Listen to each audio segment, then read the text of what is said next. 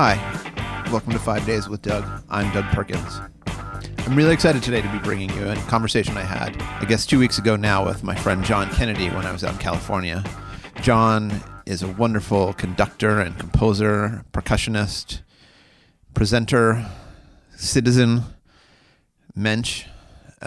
He's a great guy who does a number of great things, and I admire him a lot. He and I talked out in California when I was there. Literally got off the plane and ran to sit down with him, which was super fun because he was in between traipsing the earth, working, listening to people for this summer's Spoleto Festival. So it was great that we found an hour when we were both together and made this time. We talk about his coming up and how he has navigated all the many things in his career that he's done. It was really fun. He talks about John Cage a lot. One of the things I really love about my career and being a percussionist and doing all the things I do is getting to work with many of the composers I admire. But I was too young to ever meet Cage.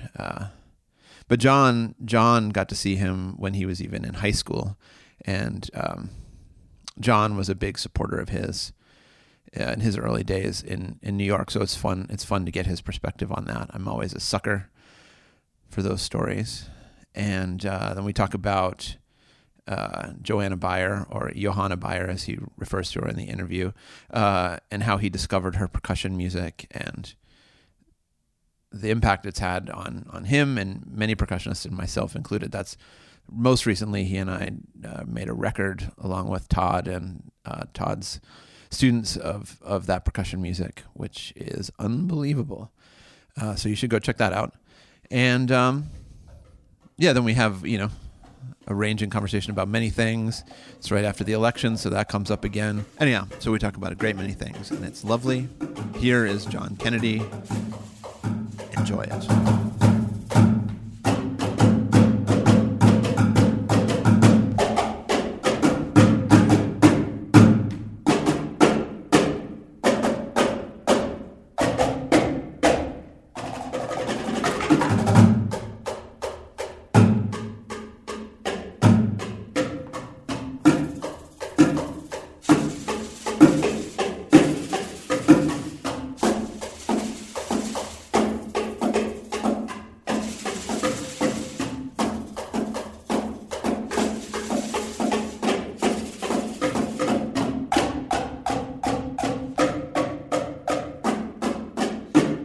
Okay, well, thanks for coming and talking to me. Absolutely. Now, if I say something really stupid, do you edit it? No, probably not. Start. If it's stupid, I don't edit it. Okay, If good. it's harmful, I'll maybe edit it, but Okay. it's very casual. Yeah, It has a Perkins-esque casualness about it. fantastic. Yeah, so we're here in Berkeley, California. I just landed. You, John Kennedy, live in Berkeley, I do. but we met when you lived in Santa Fe, New Mexico. Santa Fe, New Mexico. That's right.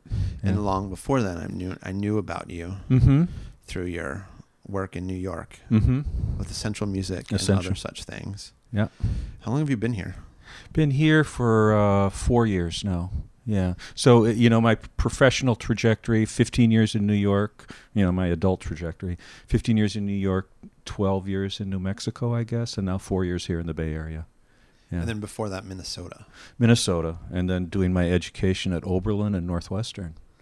Oh, yeah. Yeah. So I had 2 years in Chicago. When did you go to Northwestern? It was just the early 80s. Yeah. A little different now. A little different, yeah. I mean, the new building there is beautiful, obviously, but that location on the lake is always where the work was. The Regenstein Hall's still there. That's where the practice rooms were, and so. Well, and downtown Evanston is. And then, different. yeah, exactly. Because there's nothing to do up there, I imagine, in the early '80s. That's true. Yeah. And when you were there, what were you doing there? Well, I was getting a master's degree in performance in percussion. So you were percussioning still? I was percussioning still, but I was taking courses in electronic music and composition. So, because you're one of those wonderfully messy people. I am messy. Yeah, I mean, and deliberately so, frankly. Yeah. Do you know Brad Lubman? Yeah, we've met, but we're not close. But I mean, yeah, we've overlapped.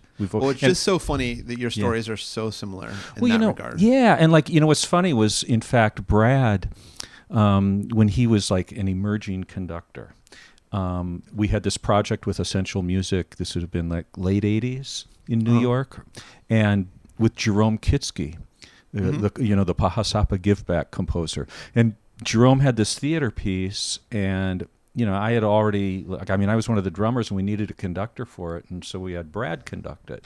It was like, that was one of his first new music things, so to speak, in New York, with Essential Music. But I have not had the pleasure of collaborating in more recent years. Yeah. Right.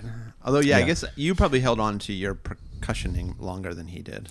Sort of, yeah. I mean, I guess I sort of held on to it through my New York years, into the late 90s. Yeah. But, I think we're always percussionists. If you want to talk about it. You want me to tell you my reasoning? Yeah. Okay. So you haven't even asked a question, really. But so when I was in high school, I grew up in Minneapolis, fabulous environment, and my parents were school teachers and arts advocates, so that I got to see everything, right? And I saw an event at the Walker Arts Center with John Cage. This is amazing, and so I got a copy of Silence and read Silence. I was 15 or 16, completely changed my life. And, it was fantastic for me at that age because I saw Cage's connection to percussion, right? And how he had organized percussion concerts as a young composer. And he used percussion as a tool, to realize musical experimentation. And so, while I was interested in conducting and composing in percussion, I realized that they could be integrated because someone like John Cage had done all of those things too. And I also, like in high school, I was like, well, do I want to go to a liberal arts college and study philosophy or poetry or something, or do I want to be a musician and go to a conservatory? And through Cage, I thought I can do all of the above. The answer is yes. I can study percussion and composition; they're connected, and I can also write and read poetry too, and be And I mean, it was very Cage was very inspiring that way, and that's that sort of expansive definition of what it means to be a percussionist. Yeah. And so when you were seeing Cage, were you a percussionist then, or were you a drummer? Or I was. Yeah, I mean, my instrument always growing up was as a percussionist. Yeah, okay. Exactly. And yet I was dabbling in conducting. So in high school, you were already starting then. Yeah, I was already starting. I did a course, a summer course in it, and I was doing composition too, taking some composition lessons. So I was doing it all, but I didn't know where it was going to lead, and then, I think like a lot of people, you get to conservatory. I went to Oberlin, and I realized it's probably good for that. It was great for that. But I also realized that if I was going to survive as a player, I had to focus on that. Right. The other stuff you can study in the background, but if you want to compete or whatever, you got to practice. Yeah, I had for me that was, well, I always think of myself as a drummer who has made I always say I made bad life choices to end up as a percussionist, because I was I was a rocker, playing drums and bass. So this other stuff was exotic to you. Yeah, although I was always doing it, but it was really like in 8th grade there was like a fine arts program at our school, and the guy who his family ran the big music school, or not music school, the music store in Pittsburgh. He was the timpanist of the ballet and the opera in Pittsburgh. And he just literally one day walked in. It was like one of these days, it was like a snow day, so not many people were there. And he came in, and it was just he and I. And at the end of the day, he just pointed at me and said, "You're my student now." Fantastic. And I was like, "Oh." Fantastic. Like I remember coming home and being like, "Here's this guy's number. He said I study with him now." And then just kind of went off into like the serious percussion world. That's fantastic. Yeah, it was. I mean, well, he identified you. He saw that he could give something, and great and hilarious. It's good that I'm so moldable. Right. I was just like so impressionable. Like, yes, sir. Okay, I will come over next week to your basement. But then he kind of got me down the classical road. So, but when I got to college, well, my just to swap ands to your Cage story, mine was New Band. Right. New Band came to Pittsburgh when I was 15. And just as on a lark, I went on what might have been my first date with my high school girlfriend. I saw the picture of all the instruments. Hey, let's go hear microtonal music together. I was like, this is a cool picture, and let's go. And this was my first experience. One, seeing those instruments, which was like, what the heck is this? Right. And then also my first experience with like a new music concert. Of like, okay, the hall's half full. You have purple hair.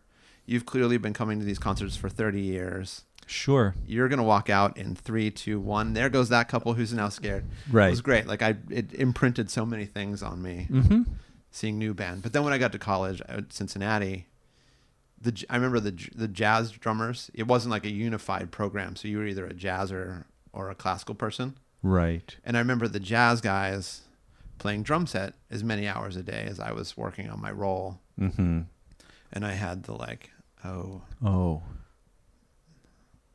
You are going to become virtuosi of the drum set, and I will remain very tasty. That's great. That's great. I will become a groove guy. But you still bring that to your classical playing.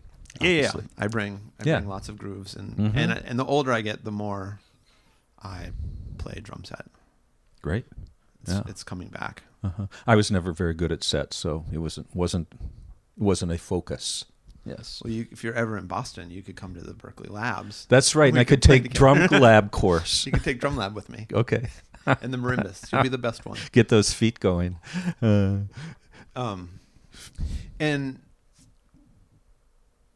well, the thing that's nice about it sounds like what you did, even though Oberlin made you want to focus. So then in Oberlin, then I guess, did you take composition lessons, or were you just with MR? No, I was with MR, and then I did some composition on the side. I think I did one semester maybe. It was easy when I was in school in that era to maintain a renegade posture. That is, I feel like to go to Oberlin, you have to have a renegade posture. Right. Well, I think, today, with the way I see young people in the music world and the ones I work with through Spoleto too, there's so much pressure for careerism and succeeding in relation to getting out there. And I think, at least I sense a little bit when I'm in music schools, that there's maybe some less risk-taking, if you will. And what we had back then, I wouldn't even necessarily categorize it as risk-taking. It's just that the academic environment was less regimented, at a place like Oberlin. And when I went to school, it was very unregimented. You could almost create your own pathway. And so, a little bit of electronic music, little composition, and still then do your major in percussion. Yeah. And it was perfect for me in that sense, because I was able to, carry my radical flag of, I'm not studying traditional harmony. That's so passé. And in a way, I wish I had done more of studying traditional harmony. Yeah, I feel like every day, the older I get, the more I talk about counterpoint. Yep. And the more I think about harmony. Exactly. Yeah. So it's like, as I mature, I'm maturing into a harmony person. But you realize its value. Of course you do. And its function. Well, and you especially with your conducting. It's been interesting, speaking about the careerist thing. For me, so nice early in my career to meet people like you and like Larry Polanski. Who, when I was more fine-tuned, talking about the careerism thing, like I feel like I came out of school laser focused with must accomplish these goals. These are my focused things. There was a big list of to-dos, and then meeting, some of, I think I can call you an elder. I am an elder. Yeah. I'm older than you. Yeah. To realize that perhaps it's changing the C word of careerist to curious. Yeah. And that maybe a life of curiosity and citizenship is more important Absolutely. Yeah. And then one more concert. And collaboration. You know? Yeah. Yeah. So yeah, I've always been. That's always been good. I can remember like when I first started teaching at Dartmouth as a young man, and having Larry, of course, is a friend of ours who was my boss at Dartmouth. I think he was the chair who hired me. At least as I tell the story, he hired me. But and he, if anyone knows Larry, knows that if you were to visit New Hampshire, would mean to stay at Larry's house and to eat his food and to spend time and to get free scores from his garage. Unbelievable. The generosity there and the energy and the enthusiasm for so much of the music world, I mean, when I first met Larry, I was blown away. I was just like, I remember actually he contacted my partner with Essential Music, Chuck Wood, who I founded and led Essential Music with. And Larry somehow reached out to us because he saw something that we were doing. And Chuck was like, this Dartmouth professor, has invited us to come up and meet and talk and stuff. And I'm like thinking, oh yeah, some Dartmouth professor. And little did I know that I was going to come and meet this amazing, generous, just so much fun. And then halfway through dinner, like Kramer and Seinfeld, Christian Wolf enters exactly down the street. Exactly. Yes. Like, oh, that happens. Well, we're going to go over to Christian's and look at the sheep. Yeah. Yeah. So then you went to Northwestern, and what took you to New York? Well, so I went to Northwestern and I finished up my master's performance degree. I had a great time in Chicago. Played with the civic orchestra there, the training orchestra of and I was freelancing a lot in Chicago, and successfully. I was playing extra with some major orchestras, and back in Minnesota where I grew up to, Minnesota Orchestra, St. Paul Chamber, and I was just like, you were doing it. I was doing it. But I was like, I don't want to do this with my life. I'm not interested in taking an audition to go play in a regional orchestra for the rest of my life. I've got to do more. And so, year after I finished my master's degree, I moved to New York to just see what would happen. Throw myself out there. And in a way, I deliberately thought that my advanced degree is not going to be an official degree. I'm going to stay out of an institution. I don't want to go study composition for a doctorate or an advanced degree. I want to just turn myself into a composer, if I can, living a musical life. I was emulating Cage. I really was, because he ended up that way in New York too, after stopping in Chicago from the West Coast. And Chuck Wood was there in New York, a dear friend from Oberlin, and we were like, hey, we have to change the world through contemporary music. And so, I read that book by Jacques Attali, Noise, which is like one of these deconstructionist postmodern literary theory things analyzing music. And there's a quote in there, nothing essential happens in the absence of noise. And I was like, voila, essential music. And so that was sort of the birth of that. And we saw the ensemble as an aesthetic sort of, platform for percussion-based music, shall we say, with the expansive idea of whatever percussion could be. Okay, but percussion was at the heart of it. Percussion was at the heart of it because the two artistic directors were percussionist composers, as we identified ourselves back then.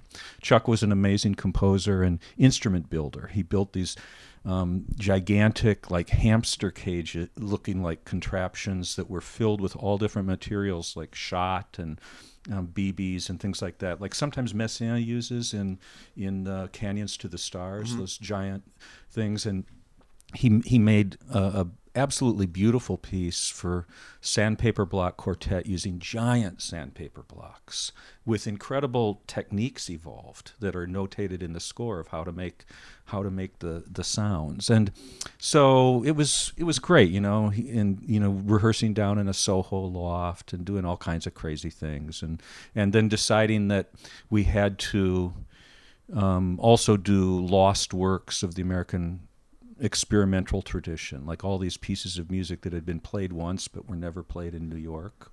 Meanwhile, I was freelancing in New York as a percussionist to earn a living. So I knew a lot of classical musicians. I was lucky enough to play like in the Orchestra of St. Luke's regularly.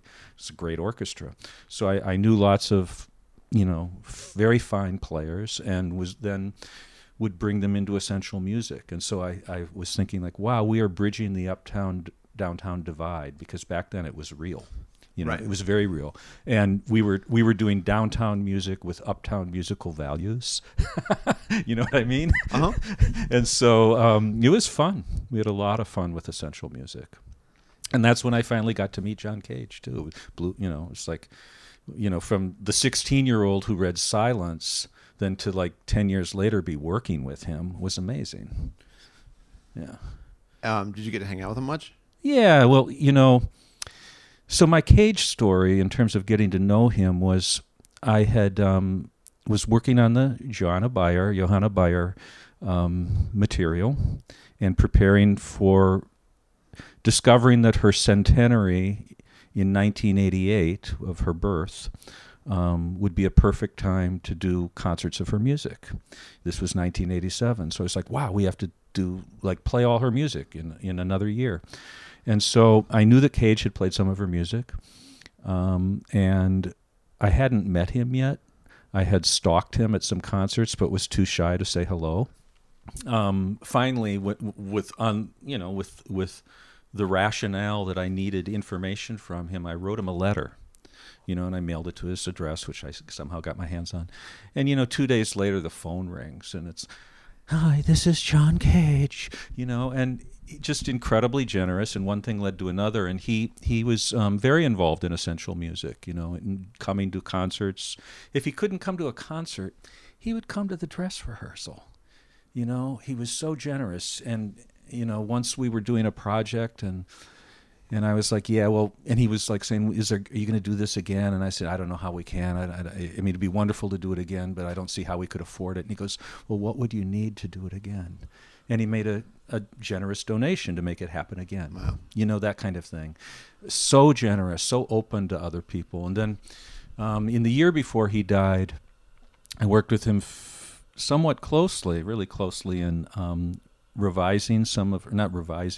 preparing for performance some of his so-called lost works, like The City Wears a Slouch Hat, Four Dances, I think, Water Walk, the TV piece that he did for I've Got a Secret, back on Italian television.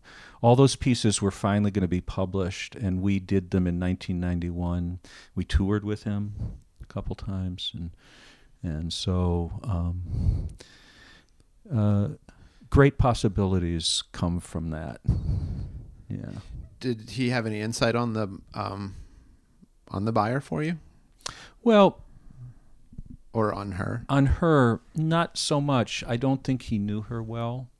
I think the comments he made to me about her, in retrospect, and from having read now Amy Beale's amazing biography of Johanna Bayer, it's clear that the gender difference back then meant that people didn't necessarily take her that seriously. Right. And and some of the stories in that book about how Henry Cowell responded to Bayer are not so flattering upon Cowell. And, right. But that's just a function of the age in which they were living. But John, he did. It's clear that he was close enough to her that she had sent him some of those pieces, for which, the library in Northwestern, where they were rediscovered, it's clear that Cage was the only person who possessed a copy of that music. So whether when she died, he just left it sitting in a box or whatever, but now it's come to life again. Right. Yeah. Well, largely because of you. Partly because of me, but Ron Coulter went to Northwestern and dug through the boxes too. Got those new ones. Yeah. Have you seen those? Yeah, they're fantastic. Yeah, and now we know the mystery of four. Right. Right. Just, even though it's to you not an interesting story, but for the sake of, as you say, saying things into microphones being important. Right. Could you talk about how you discovered the buyers that you found? Sure. So because we worked together. On a record. Yeah, absolutely. All of the percussion music that we knew of until. Yeah. So this sort of goes into my postdoc or my doctorate work, which was not an official doctorate, but like I was, in New York, and I was somewhat inspired by what I was learning about John J. Becker, one of the lost members of the American Five. And thanks to Kyle Gann, who had lived in Chicago, he had written about John J. Becker. And in fact, Kyle wrote this piece on Becker, I think, for the Percussive Arts Quarterly, which back in the day was a very scholarly journal. And then in the Civic Orchestra of Chicago, believe it or not, when I lived in Chicago those 2 years, we played a piece by Becker. So I get to New York, and I find out, maybe through Kyle, that Becker's manuscripts are sitting in the New York Public Library Performing Arts Library that's at Lincoln Center. And I go up there, and there's this whole Americana collection, huge. And wow, you can go in and say, I'd like to see these scores, and they let you look at them, these original manuscripts. So I was looking at Becker's manuscripts. And he also had a Minnesota connection, so I thought this was cool. Let me see what's going on here. And the composer after Becker in the collection was Beyer, alphabetically. And I'm like, oh, that rings a bell, too, because didn't Charles Amerkanian out here in San Francisco do a Johanna Beyer piece? And then I had seen that on the Arch Records series that Tom Buckner put out back in the day. They had Music of the Spheres by Johanna Beyer as one of the first pieces of electronic music by a woman composer. Maybe the first one. Who knew? So I thought name rang a bell. So I asked them to bring me Beyer's boxes. And here's this amazing music in manuscript that has not been performed. Almost none of it. Like maybe 5 of the pieces had been played. And it was just like, oh my goodness. This is real. And then I started to realize, wait a minute, she was doing this in 1939, 1941. This is before Cage. This is before Harrison.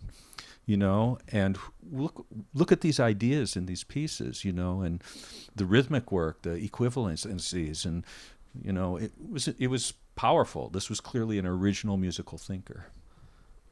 Yeah. So that's how I found the scores, sort of by accident, researching John J. Becker, and then seeing that Johanna Beyer's stuff is in the same place. We just did March and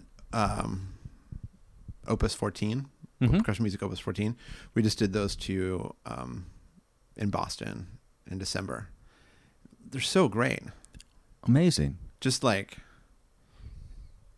knockouts. They are. The sense of proportion and the way instruments sort of have a percussion orchestra, but the instruments all are allowed to have their own space and character. Yeah, just, as we were talking earlier, being a timbre person, when you put that music up, you get good sounds, and you let it happen, and you play it well, it just comes alive. Yeah. And the music is so, she doesn't waste a lot of notes. No. So when it's not working, it's really not working, and then when it comes alive, it just reveals itself to you, and it's really wonderful. It's a good way to describe it. Yeah. Oh yeah, I'm going to spend this moment now to shout out So Percussion, if you're listening, you need to program the Beyers this summer at your festival. Oh, good. They're doing an early music. They're doing an Origins of Percussion ensemble. So they're going to do all the Cage, but this is me publicly. Okay. If anyone hears this, and boys, when you listen. If they don't, they should be ashamed of themselves. That's right. They're really lame. You boys are lame, so you need to do that. And if you do it, I will say thank you very much and good job. Me too. Don't forget William Russell while you're at it. Yeah. Right. Yeah, you guys did a whole Russell record. Yeah, I mean, that was the other thing, is that when I was done with Beyer, Don Gillespie comes to me and he goes, you should really check out Bill Russell down in New Orleans. He's still alive. No one's played his music. There are all these pieces. And so we brought Bill to New York for his 80th birthday, and Cage just flipped out. Cage was so happy. And cool. And I did something that maybe was a bit of a faux pas, but I saw from an old newspaper photograph of a performance of William Russell's music, like a news story that some paper had done on it, that Xenia Cage, Cage's wife, before he got divorced and then became involved with Merce Cunningham, that she had played percussion in one of Russell's pieces. And I knew that she was still living in New York. So I invited her to this concert of William Russell's music, and it was the first time that she and Cage had seen each other like in years. Oh, and wow. It was very, very sweet, actually. But, you know, that to bring all these people together who were like 80 years old and right. who had had a moment in time in the 1940s doing that stuff together. Well, that's probably fine. Yeah. Maybe you did a good thing. Yeah. Maybe you did a mitzvah. Yeah, a mitzvah. The other one I've been playing off of the record we did is the Return, the cow. Oh, yeah. Oh, man. That's a powerful piece. Yeah. Yeah, I haven't done, I still, speaking of, you know, talking bad, haven't ever performed since we made that record years ago now. Yeah, like 10 years ago almost, maybe.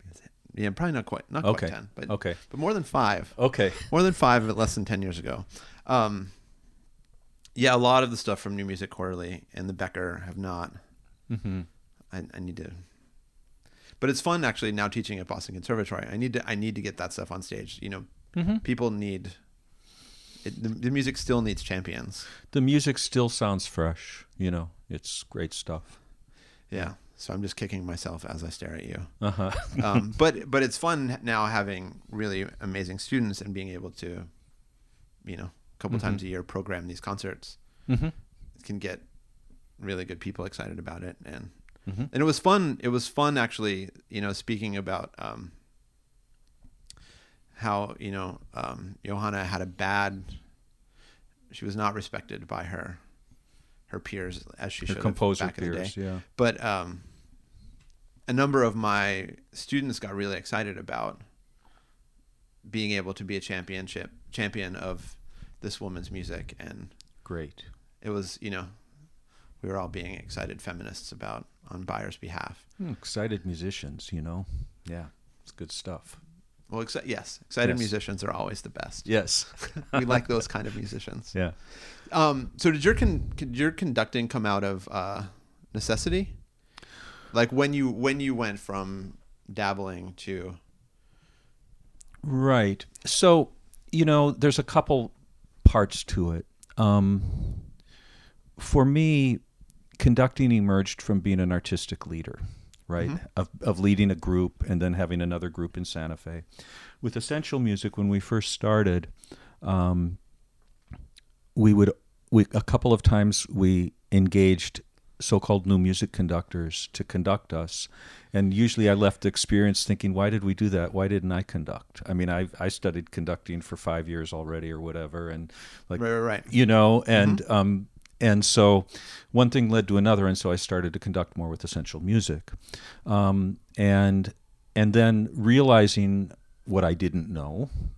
I had this long relationship with Spoleto Festival, of course, but back then I had the opportunity to be an assistant conductor, and so with that meant like assisting on an opera, which is the age-old way to learn to conduct. You know, is to be in the opera house and assist, and because every problem you encounter as a conductor technically will come up in opera, and because of all the stopping, starting, changes of tempo, etc., whatever, you know, it's and then dealing with the voice and relationship to instrument, following the breath, all those sorts of things. And so assisting in opera really was my conducting education, if you will.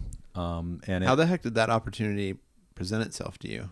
Well, because I was involved with Spoleto, you know, first as an orchestra member, and then I was invited to start a new music series there because they were aware that I had been doing this work in New York with Essential Music, and Menotti was still running the festival in Charleston, and he had invited me, you know, to already do things like the Bartók Sonata on the chamber music series, right? But I had a reputation as a new music guy. I had my own group, so why don't you bring this series to the festival?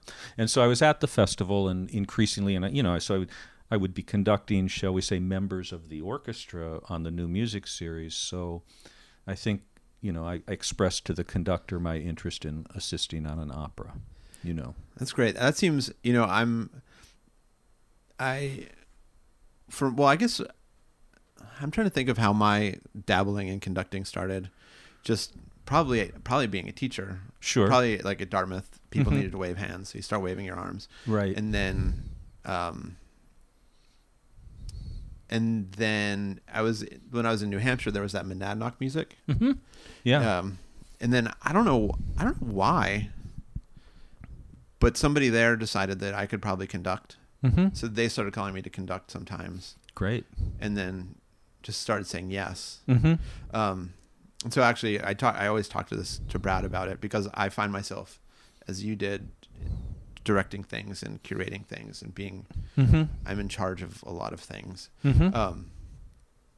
But when I think about taking any next steps, I'm almost paralyzed in fear at the idea of conducting opera.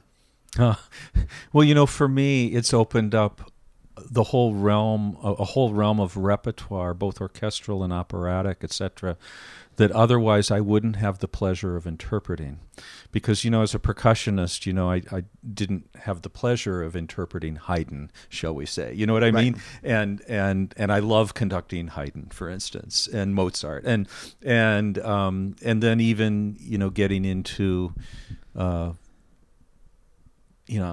truly love opera, and I'm a sucker for some of the beautiful arias. And so for me, it's just also opened up the chance to be a performer, of music that I respect and love too. Yeah. And well, I imagine that also must be a fun, not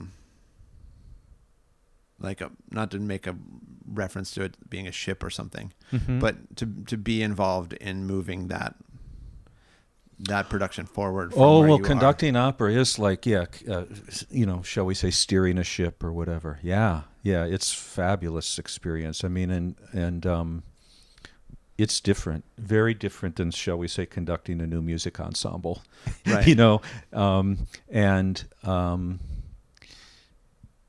And there are so many moving parts. There are so many people breathing together and spread out in great distances from the back of the stage to down low in the pit. And yet to sort of hold all that together and feel magic with it's incredible.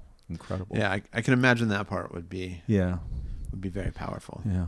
But the other thing I was going to say about, shall we say, turning into a conductor, and Yes. Mm-hmm. Well, what do you mean? I was just going to say maybe I made that. Maybe turning into sounds okay. Such a well, for me, thing. This goes back to the whole Cage thing too, where he wrote in 1991, and this was the year that I most worked with him, the year before his death. He wrote something he called an autobiographical statement. I think it was commissioned. I'm not certain, but I think it was commissioned for the Aspect Salzburg Festival that we went to with him. And he talks about, in this statement, how he was asked to write a preface for an Italian textbook on percussion. And he shared his preface in his autobiographical statement, and he talks about percussion being completely open. It's not even open-ended, because percussion has no end. And he then goes on, and then he says something like, percussion equals X. It is chaos. It is the new science. You will, no matter where you turn, you will see percussion. And it's a notion, it's a concept. And I realized then that for me, I was starting to think with essential music and everything, that percussion was really an instrument of that's much more than just these physical, tactile things we hit. But that in the whole Cajun construct of everything being music and a philosophy or attitude about life, that percussion is culture, percussion is people, and that's nice. Yeah, and the way we can shape and funnel ideas and music and repertoire and getting it out there. And so even for me, conducting is an extension of that attitude about percussion, like that this is my instrument now. It's my percussion instrument as culture. Mm-hmm. I think that for me, as much as I say I'm terrified of conducting for opera, at the same time, I think when I find myself comfortable when I do it, or if I ever do more of it, it seems just like in a natural extension of collaboration and of let's solve larger problems. Because as a percussionist, you're always like, this seems unwieldy. Whether it's whatever, like this is a new challenge. Let's solve this challenge and let's do it. And for me, that tends to be do it collaboratively. Well, that's a very good point, because that's what musicians love too. Often is like, especially when we're in a scenario, shall we say, performing contemporary music together, that's really difficult, and it relies so much on collaboration and trust. Musicians love having a conductor who facilitates that, and maybe that's why so many percussionists have done well in that role, like a Brad or Jeff Malarski, for instance, to Jeff Means, former percussionists who are good at that kind of collaboration. Yeah. Because you did Essential Music, you went to Santa Fe in your post New York, starting a family. Yeah. 15 years is a good run in New York, pounding the pavement, so to speak, and living hard as a young person. And then I was disillusioned with New York after a while. I felt like, how do I articulate this? First of all, on a macro level, New York is the capital of capitalism, and I didn't want to live in that. And I felt that everything was really transactional, even in our world of new music, and that careerism was really rampant in a way that I didn't. Well, it kind of has to be. It kind of has to be. Yep. And I was over it, and got married. We had a baby, and living in Brooklyn, and we're sort of looking at each other like, this is going to be really hard if we stay here. And and then thinking, life is short. I don't care what happens. If you've got a baby in your arms, you're thinking, nothing really matters. Who cares? That's the way of changing everything. Let's just pack everything in the car and drive to New Mexico. That's sort of what we did. Yeah. Yeah. So, we ended up in New Mexico. And I had said to Rosie, I'm done with giving blood to a new music organization, and writing grants and doing all that stuff. And it's time for me to focus on my own composition. And I don't need to be organizing concerts anymore. So I was about a concert. So I was about a year away from that, and I'm getting really itchy and like, wow, everyone in Santa Fe wants me to put on some concerts. They're so welcoming, and they want to hear what I do. And so, okay, why don't we put on a concert? Next thing you know, I've started another organization. So that's how Santa Fe New Music started. I get it. Yeah. And there are times, from my short time in retrospect, getting so up and running in New York, leaving that, however, the giving blood to you're trying to grow your new music organization. Right. I still sometimes get wistful about like my life now, working for other organizations and just the organization of Doug mostly. Right. It's much easier. Totally. Right. Well, it's a good question. I mean, like in the case of Essential Music, at the time, I felt like we've accomplished everything we set out to do. We performed at every major venue in New York, from Lincoln Center to the 92nd Street Y, to being a regular at the Kitchen and Roulette. Back that was what it was back then. And we made the things. Made 10 CDs. We did it. Whatever. And yet, in retrospect, when I see what's going on in New York now, it's like, why didn't I keep that 501c3 so like we could do projects, But you're probably okay. Probably okay. And you know what? You also you sort of, you know, you pack up and leave a wonderful room for other people to move into and take your place. I have to say, some of my friends who have been having made a choice a few times. I just turned 40. Mm-hmm. So I'm in my early 40 evaluating the next 10 years. Right. So I feel like I can look at the 20s and what I did in the 30s and what I did. And, right. But I can see some chapters in my book, like you can see some chapters in your book. Mm-hmm. And what makes me happy when I look back on myself, and probably for you, is to allow for change and to allow for growth. Mm-hmm. So when I see some of my friends grinding away on the same thing they were grinding away on when they were 21, right, sometimes I feel a little bad for them, mm-hmm. because they never had the courage to try something else. Yeah. And maybe they won't ever try anything else. Yeah, no, I understand. Yeah. And I have many friends in New York still doing the same thing they were doing 20 years ago. And because when you think about all the things you've been able to do, mm-hmm.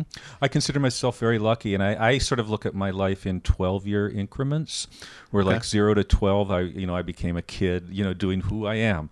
12 to 24, I became a percussionist, good enough to earn a living at it, kind of, the way a person can, freelancing. 24 to 36, I became a composer and got my legs, and people liked my music and asked me to write some more. 36 to 48, I got my legs as a conductor, and people would ask me to come conduct. 48 to 60, I'm trying to synthesize it all together, So how old are you now? I'm not 60 yet. I didn't think so. No, I got a ways to go. I was going to say, dang. No, I got a ways. Look great for 60. Well, no, I'm not 60. No. But I'm in that stage now. See, but you're in that 12 years. I'm in that stage now where hopefully I'm pulling it all together. Yeah. I have also talking about it's so exciting to hear people talk about reaching the age of 60 or 65 mm-hmm. and talking about pulling it together. When, you know what I mean? That life can be, that you've been so active and so curious that you're hitting 60, looking for 60 as kind of a goalpost of like, okay, maybe there'll be some synthesis and I can do the thing I need to do. Yeah. When there's so many people who just want to like give up at 60 and stop doing anything. I suppose, but I'm going to have then the 60 to 72 chapter too, which I'm like, I want to be like Simon Rattle and be invited to conduct the Berlin Phil, and like, I know I never will be, but I'm still going to try, But that's like, but just so great to have the gas in the tank and and the interest and aspirations. Yeah. That's like, what a gift that is. Well, I hope so. Yeah. Yeah. But we have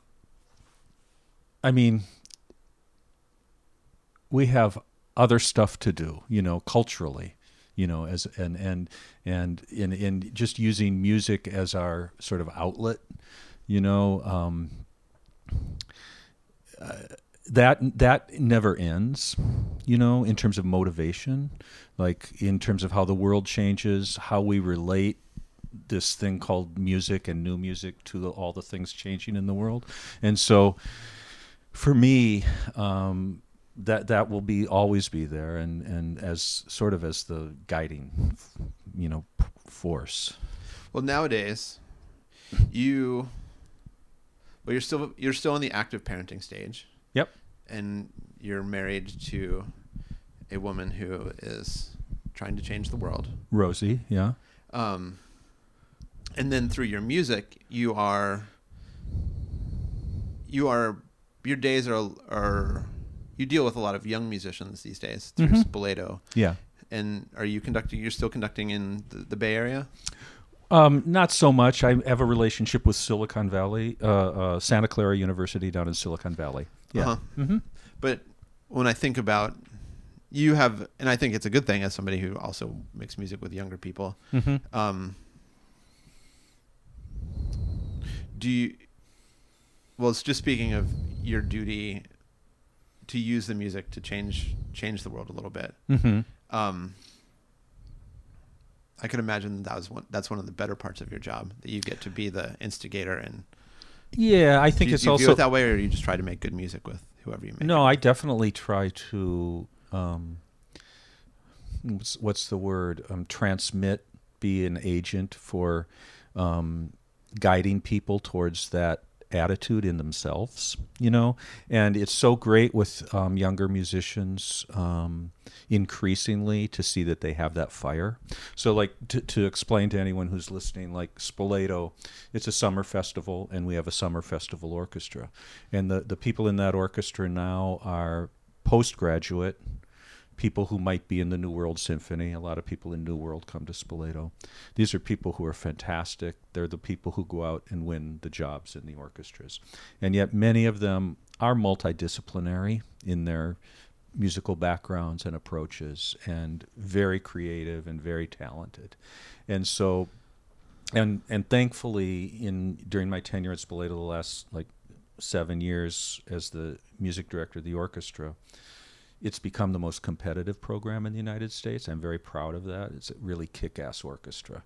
And all the guest conductors who come, Stefan Asbury, and they're like, wow, this is like Lucerne level, And to work with these people is not just great because they play great, but because they want to use music as an instrument of change. Yeah. And so, yeah, I mean, and I really see my mission at Spoleto that way, is partly mentor, partly conductor, giving people the opportunity to do things they normally wouldn't do.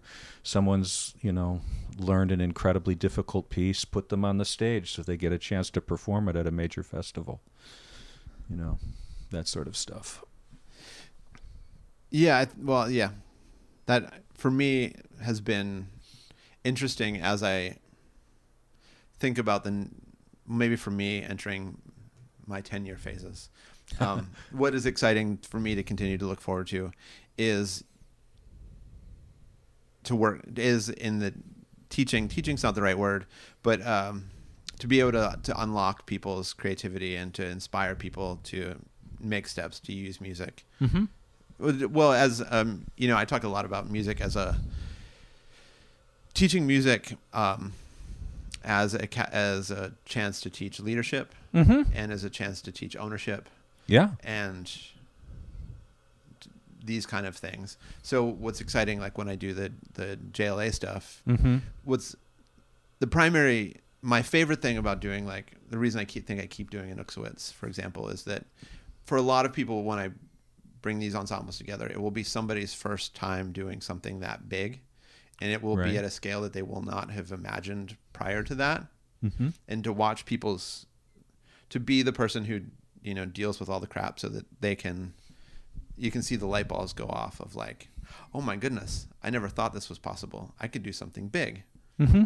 And then to be able to be there for the mentorship and the follow up of what do you do something in your community, do anything. It doesn't have to be this piece. It's fun to unlock that, or with my students to unlock, doing the Beyer and what we did to take this music and to use it as a chance to say, the history books have talked a lot about Cage, but it wasn't just that. Turns out there's this woman doing amazing things, and you guys can mm-hmm. be the ones who make it happen, and to involve, as how fun to involve people in those processes. Right. But the other thing is you're an independent artist who's made a path for yourself that's very independent, that's no one else is doing the Doug Perkins gig. And I think that it's really hard to be a musician and an artist and to establish that kind of lifestyle for yourself. It often involves a lot of rejection, a lot more tries than successes, and patience. And I think it's just really important for people who are starting out, like these musicians, for instance, who I work with at Spoleto. They're in that really difficult transition period of being done with school, but not really necessarily artistically successful yet, or bringing in the cash for what they do in spite of their amazing talent. And it's just it's to give them that fuel, or like we all have to do that for each other. And people did it for me when I was that age, you know.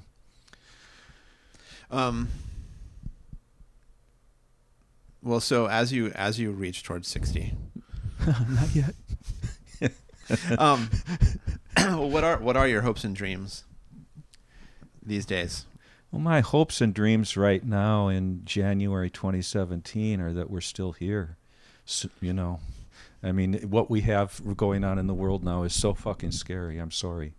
And this is different, and we have to not get so bogged down in what we've taken for granted about how our society works and our freedoms work and our artistic freedoms work and the resources we've had to make art and have fun with it. They're not necessarily going to be supported if the cultural values that built this society are destroyed. And so I'm feeling a lot of despair.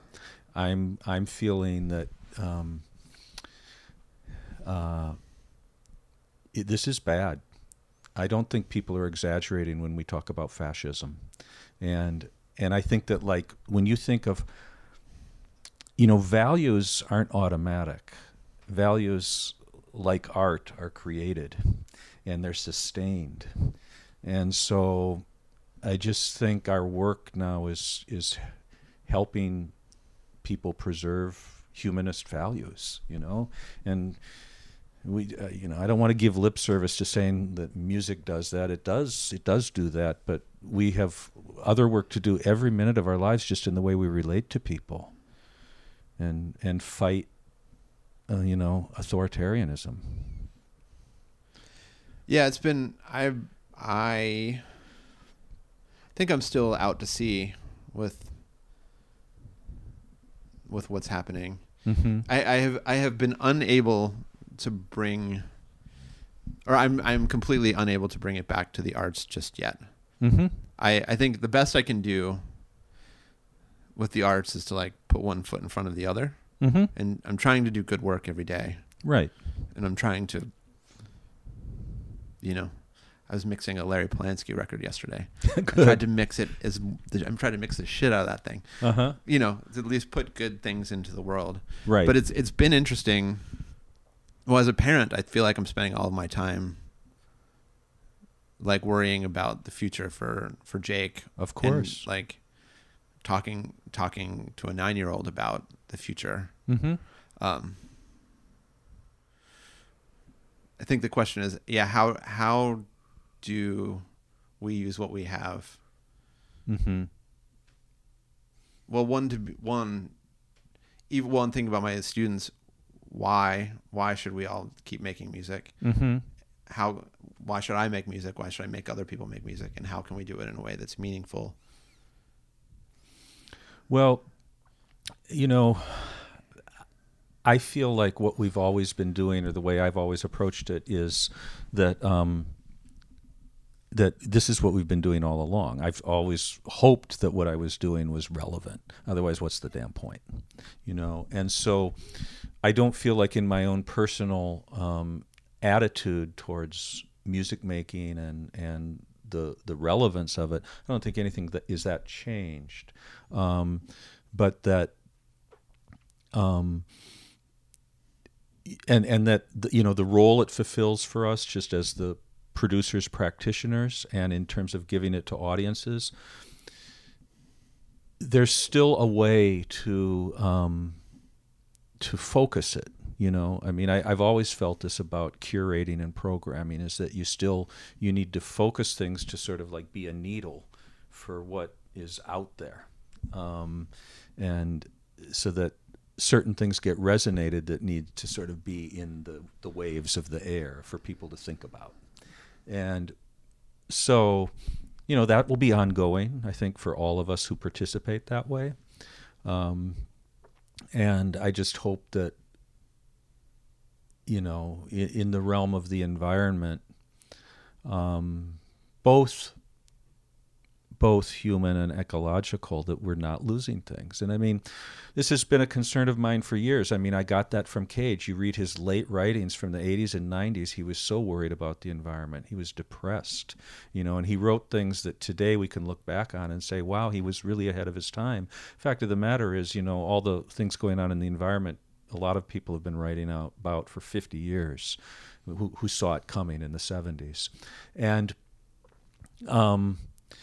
even in my own work, I mean, like in a piece I wrote like in 1998, One Body, I really was trying to talk about, for people who could get it in the text, and the way the music was presented was about like the loss of humanistic values that in culture, that those values are endangered, like endangered species, but human relation attitudinally is also endangered on a certain level.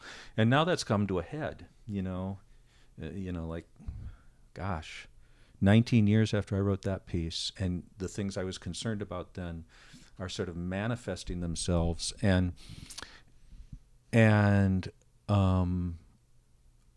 so, yeah, I can't retreat, but I really do feel like I don't know the answers, but our personal relations are at a real juncture. Yeah. What a bummer we can't stop here. No, well. Yeah. Yeah, I don't. It's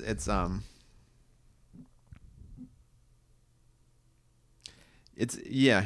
Well, to be more. I guess I think about that a lot, and even with my son, like that the as you say, human relations. So I think the positive thing where we can end soon is that we are two humans talking about it. Absolutely. And thinking about it. And you're going to think I'm just beating a dead horse here, but John Cage said, "Here we are. Let us say yes to our presence together in chaos." Yeah. Yeah. And I think maybe that's the best you can do. Mm-hmm. And to imitate nature in its manner of operation. Yeah. There you go. That's nice. Mm-hmm. Yeah. I think I forget who I was listening to the other day, but they were saying sometimes I like to say do good work, and then somebody also said that their daily sort of thing is to be better. There's like be better. I think it might have been Andy Richter actually. Okay, that's his like his working MO is be better. That seems nice. It does seem nice. Yeah. Yeah. So I don't know. I'm trying to raise a good Boy Scout. Sure. I'm trying to play good music. Yeah. Well, you are. Yeah. And yeah. Hopefully we all get through it together. I hope so. Yeah. And I think maybe that's what's different is I think it's just me. I can get as worried as the next person. Sure. But I think I'm such an optimist. I like to hold on to optimism. I do too. I mean, I'm an optimist too, and I also know that like we can't navel gaze because it's a huge world. This is just one country. There's a lot of other stuff going on out there. I watched the Cosmos the other night. The new Cosmos, not the Carl Sagan Cosmos. Right before bed, my son and I watched the Cosmos lately. We had a Bob Ross phase. Because he's soothing right before bed. But we've been watching the Cosmos, and the thing actually we went to bed to last night was that one of the things Carl Sagan did with the Voyager satellite is he made it take a picture of Earth right after Neptune. Yeah. And so it just showed this thing going back to the image from Earth and talking about slowly receding. To always remember, however we get mad at our politicians and our bad feelings about the Earth, we are but this tiny speck. Yeah, didn't he call it in that quote? I know the quote from him. It's like a mote of dust suspended in space or something. I think he called it a mote of dust. Us. Yeah. So, and I think my life in new music, I can only be optimistic, because as I like to tell people, well, we have both made careers doing music that nobody cares about, making people caring about things that no one cares about, and then to bring value to it and to make it inspirational and to make it valuable, to bring value to this thing that, so. Well, it's a purpose-driven life. Yeah. So I feel like every day I get up and do a little of that. So it makes me feel like I know that me and my friends are going to still wake up tomorrow and keep kicking the can down the road. And I think that makes me hopeful. Yeah. Yeah. Well, for me, also hope comes in seeing the change in children, the growth, and seeing the sort of unending optimism of nature, of plants, of, the way they will break through and bloom again. Yeah.